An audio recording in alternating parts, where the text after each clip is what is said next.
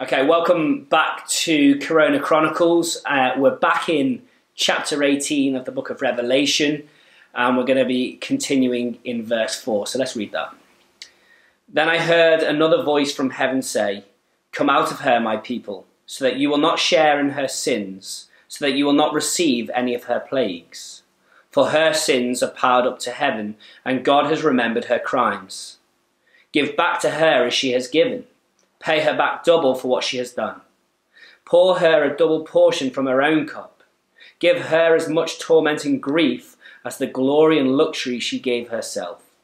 In her heart she boasts, I sit enthroned as queen. I am not a widow, I will never mourn.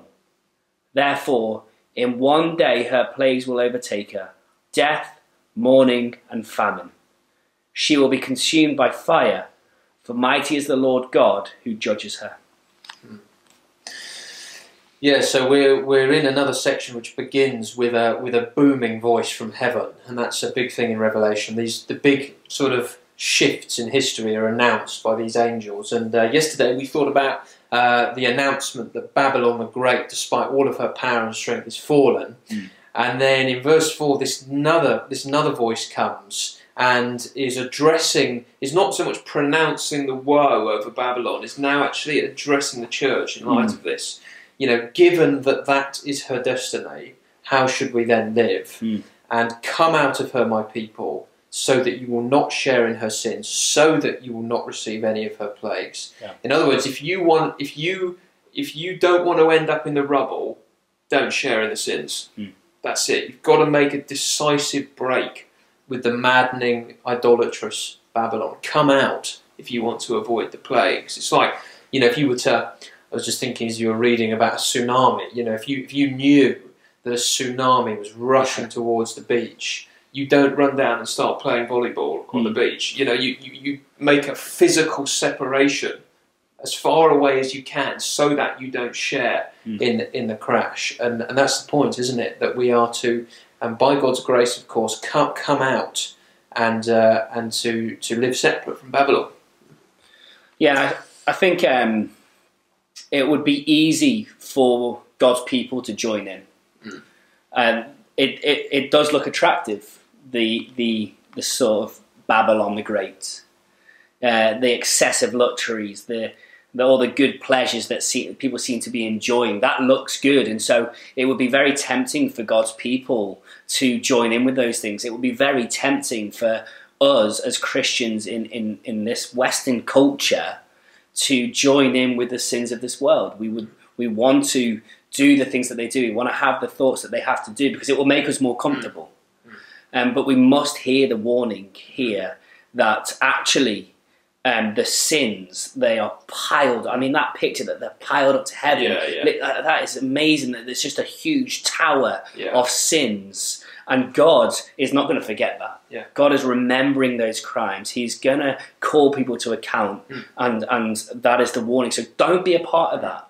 You don't want anything to do with that. It's a bit like when you're with kids, you say, don't be involved with those people because they're going to take you down the wrong way. Yeah. It's going to end in trouble for you. So don't be a part of what they're doing. Yeah, I think that's what God's trying to say here. Yeah, I think that's right. And I think as well as God's people, I mean, there's an application to others who might be watching, and in this particular time we're in, that one of the things we've been thinking about is how this virus has shown that the things we normally trust in to keep us safe are actually not that strong after all. No. You know, and we put all our hopes in. It's interesting how, like, even the language around vaccines has changed. You know, so at the beginning there was this talk of, well, in a year we might have a vaccine, and there's hope.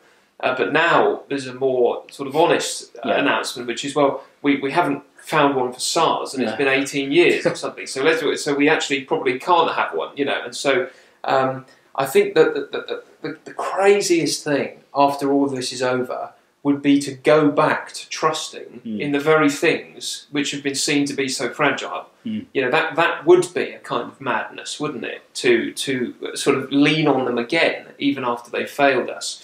And so there's partly something here, isn't there, to say, look, come on, let's learn from this season that we're in. Let's come out from the fortresses that we have been trusting in and trusting Christ, who is going to actually stand on this day.